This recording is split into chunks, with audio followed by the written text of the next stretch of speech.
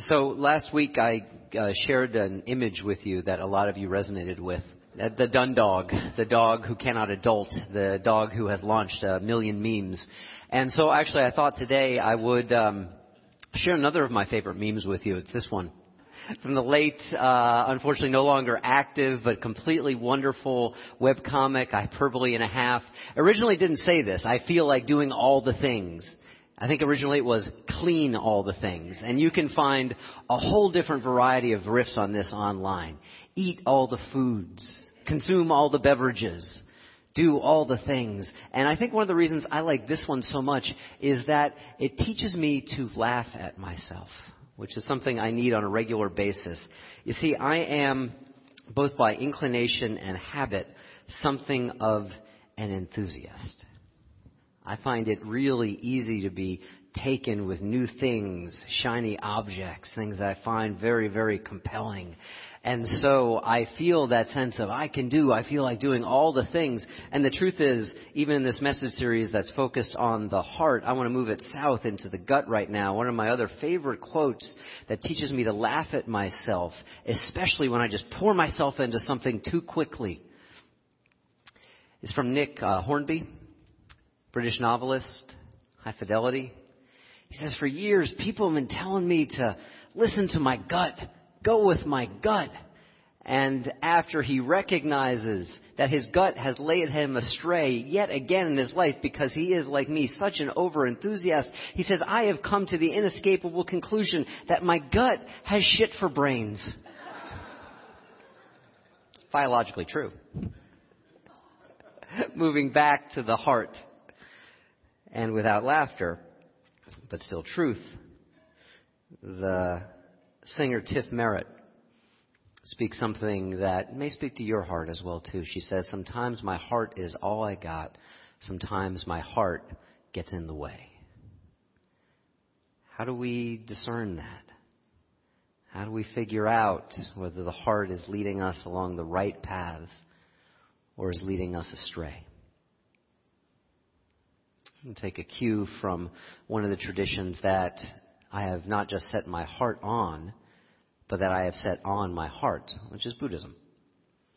Buddhism talks about that there are near enemies and far enemies of some of the central virtues of this life. We'll take one, for example, loving kindness. The far enemy, the hostile enemy to loving kindness, is fairly obvious. Hatred or indifference. And one of the things I found out that's true for me, and perhaps for you, especially if you tend to get enthusiastic about things, is that the near enemy, the trickier enemy in many ways, is enthusiasm. Of wanting to be so excited about something new. To me, this is why I have picked what is, if you objectively look at it, the most boring spiritual practice that there can possibly be. Sitting and doing nothing for 20 to 30 minutes a day. Just observing. This is what I need. And we had 30 or so people at the mindfulness retreat yesterday, so I think a number of you perhaps need it as well too. To know what it is to set my heart on sustainable things in sustainable ways. And not just be driven around by the newest, shiniest object and the thing that I am most enthusiastic about at the moment. This new series for the new year is all about what happens when we allow ourselves to be sustainably grounded in the commitments of the heart, in what we love. And here's the thing, right? To set our hearts on something or someone requires choice, but not just a choice for a single time. Not unless we just want to have one commitment after another commitment after another commitment after another commitment after another commitment, and pretty soon we're completely exhausted. Not just sequentially, one after another, but if what we want is sustainable depth, setting our hearts on what matters to us most is, of course, a function of time. A willingness to look at our lives again and again and again, and the commitments that we make, and ask ourselves, are these truly reflective of our values, and are we living in accord with them? I love that one of my favorite books about the spiritual life says not just we have to live with heart, but are we living this path of our lives with heart on a daily basis in a sustainable way? There are so many different choices facing so many of us. I mean, all I have to do is open up my Facebook feed for 2 minutes, and I will find so many compelling ideas. I will find so many things that they become overwhelming to me that I could just want to dig right into. This time to be alive, you maybe heard it quoted this way, that there is now more information that we can find just by opening up our phones that Shakespeare had access to in his entire life. I don't know if that's true, but it sounds true, so we'll go with it.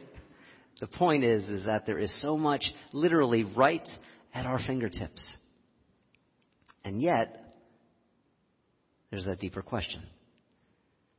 Does it help us set our hearts on what will make us truly happy? There's a Hasidic story that I love about not just what we set our hearts on, but what we set literally, figuratively, on our hearts. The story goes like this. A Hasidic master was asked by their disciples, why is it that every day you ask us when we recite these prayers, when we recite these teachings, when we recite these traditions together, you ask us, set them on your heart and not in your heart? And the great rabbi said, only time and grace can put the essence of these stories in your heart. Here, we recite them and we learn them and we put these things on our hearts, hoping that someday, when our hearts break, they will fall in. Only time and grace, I agree with that, can allow the things that we set on our hearts to be real, to be sustainably real. And very often it is moments of heartbreak and loss that get us to pay attention. And we might hope what will fall into our hearts will be truly sustainable. And I want to talk about something heartbreaking today. I don't know the family. I don't know the person's name, or actually I've heard about it online, but I'm not going to share it with you because there was a student, the fourth student within the last year, in Downingtown East, or associating with Downingtown East High School, who took their own life this past week.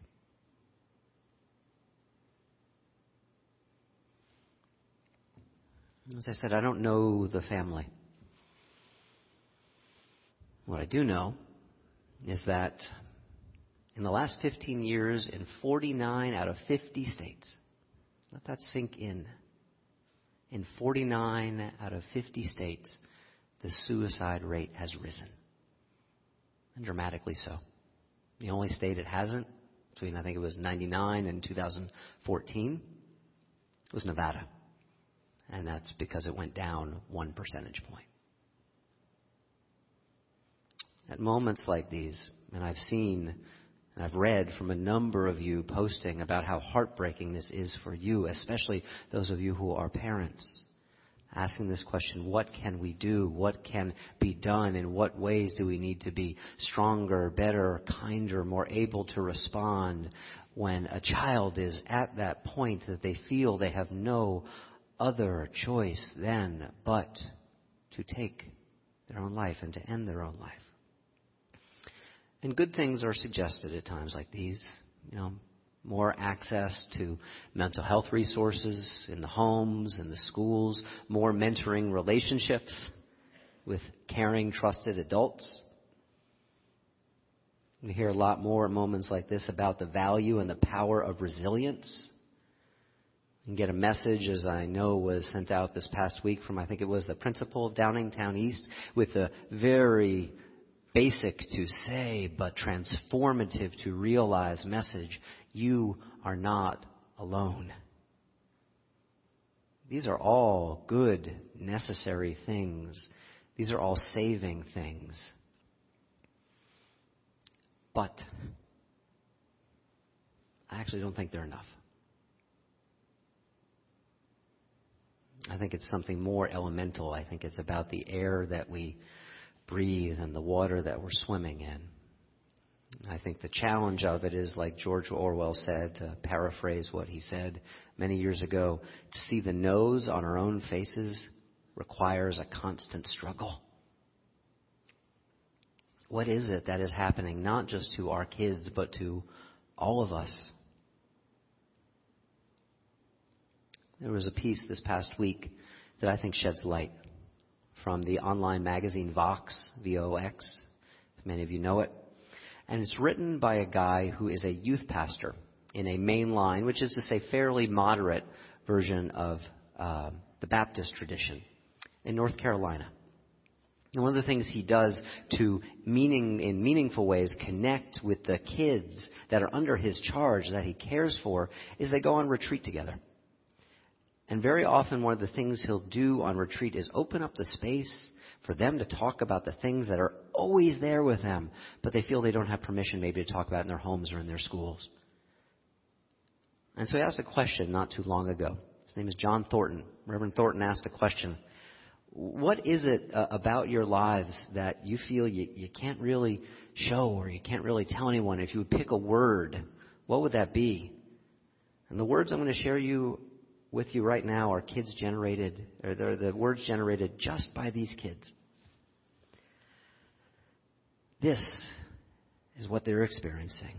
Stressful, complicated, over-involved, full of transitions, anxiety, uncertainty, pressure, and exhaustion. Stressful, complicated, over-involved, full of transitions, anxiety, uncertainty, pressure, and exhaustion. He says, by the way, you can't just blame social media. Amplifies it. Doesn't help. It means at any time their teachers can contact them with grades, with an assignment that's going to be done. It means they can be reached at any moment. That doesn't help. But he says there's something underneath that urge to have to be in touch with the kids all the time, that these are the way we've structured so many of us our relationship with our kids in terms of their schooling and their development. And by the way, schooling and development are not necessarily the same thing. We know that, right? What Reverend Thornton has identified is that these kids feel so much pressure, constant, unrelenting, because we feel it as adults too. Because we have economic anxieties. Because we worry about if we are living the life that wants to live in us. Now, just to offer a grace note of hope, to the extent that those who are newer to the systems that we live in, especially when those systems do not serve us, are so much better at pointing out the flaws in those systems that for those of us who are like, we got to see the noses on our face. He says, Reverend Thornton does, I find some measure of hope in the fact that the kids I've worked with and the others I've talked to seem to know that something is really, really askew. That their lives ought not be like this. I found that they want people to take them seriously without adding pressure. They want a bigger and better story to be a part of. They want a better world to live in. He concludes, I just hope that they're not too exhausted to live into that better world by the time those of us who care about them gain the power to give it to them. And that's the only thing I'd correct about what he says. I don't think it's ours to give. I think it is to be created by all of us. I hear so many stories that are variations on this theme. And there are studies that will talk about why are the suicide rates rising so dramatically in this culture. I think Reverend Thornton is pointing at a prime culprit. How often do we hear it? I hear it all the time. I see the hashtag, gotta level up. Gotta be your best self.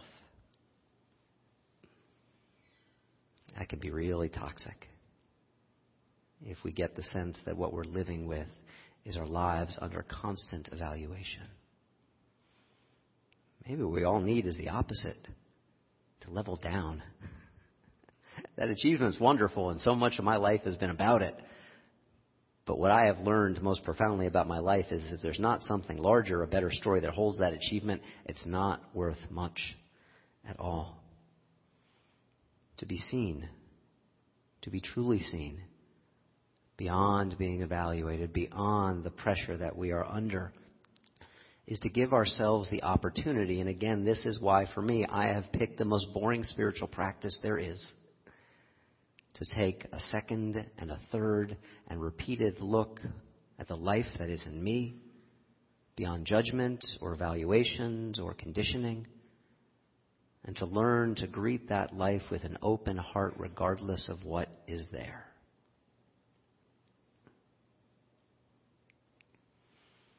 What happens at the largest levels of our society happens at the smallest levels. Yes, we're all individuals.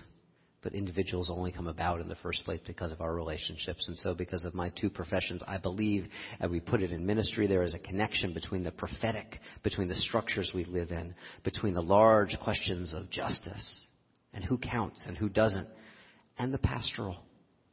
It's one of the most false choices that exists within ministry as long as I've been a minister. You got to be prophetic or you got to be pastoral. BS. I don't think you could be one without the other. In social work, we put it this way. There's a connection between the large policy questions of macro and the small, intimate living of our lives in the micro. These things are connected, and I think sometimes that's why it is so hard to see the realities that we are swimming in and breathing every single day.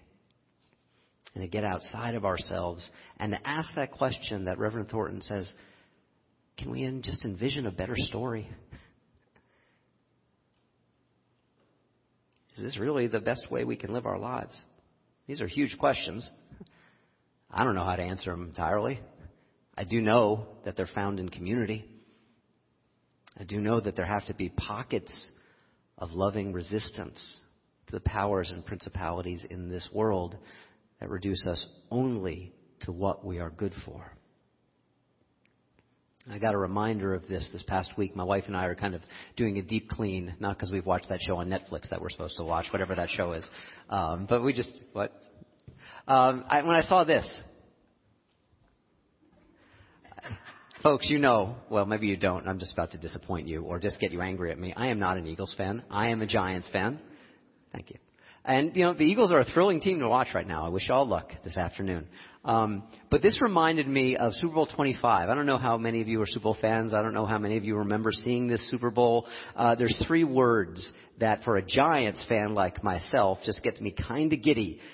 These three words, Norwood wide right. For me as a Giants fan coming of age, that was my double doink. Boink, boink. And here's the thing. If you Google Norwood, it will automatically fill in Norwood wide right when he missed the field goal that won the Giants the Super Bowl. And I love winning. I mean, it's better than losing, right? But, imagine being Scott Norwood. All this is to say, do we hold just a little bit of space in our hearts for Cody Parkey? Because Parkey double doink is going to be what it is for years to come when we Google his name.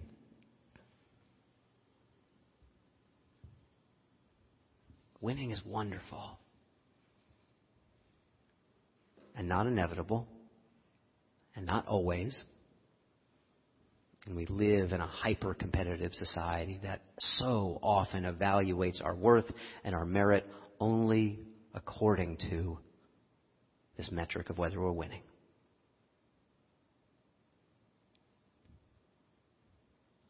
Y'all know who this is? So one of my questions for you today, the question I'd like to leave you with is, which Freddie Mercury do you want to be? There's the Freddie Mercury of Under Pressure.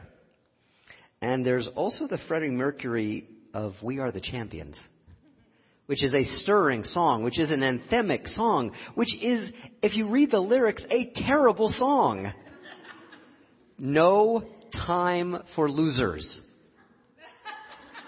This is an anti-universalist song, people. This is hostile to our tradition. We are the champion. No time for losers. Now, that leaves most of us out most of the time. And it gets worse. It gets worse. It's not just a sad song. It's a mean song. I've had sand kicked in my face. He's been humiliated. And what's his response? Is to become a winner and start kicking sand in other people's faces.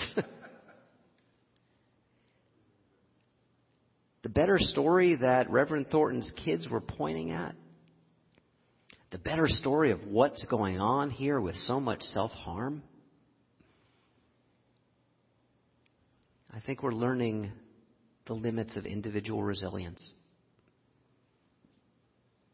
Individual resilience is so limiting if all we do with our newfound strength is strengthen the system that harmed in the first place. There has to be something bigger and better. And that's the Freddie Mercury. Obviously, I've got a horse in this game, or a dog in this hunt. The Freddie Mercury who I want to encourage you to trust. The love, such an old-fashioned word, Freddie Mercury. Love who dares you to care for the people on the edge of the night, Freddie Mercury. Love dares you, dares us, dares me to change our way of caring about ourselves. This is a better story. It is a bigger story. And most profoundly, it is the story of our universalism, of our traditions, which has something much better to offer the world and offer ourselves other than we are the champions. It's a basic definition. There is a love so special that says we do not need to be special to be loved. This is actually a fairly controversial thing I said a number of years ago. I think that's why I like it. Because there's such pressure on us to be special. I've actually had people get a little angry at me about this one.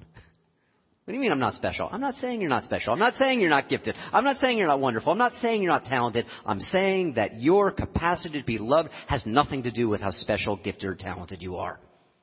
Write that down and make a tattoo out of it. Because if it does, then only the people who are champions all the time will be lovable. And that's not me. And from the truth that you have shared with me over the years, that's not you either. May we set on our hearts this truth, that there is a love so special we don't need to be special to be loved, and especially at those moments that our hearts break, may what is written on our hearts with time and grace and love fall into our hearts, become real for all of us. Amen. May you live in blessing. Pray with me.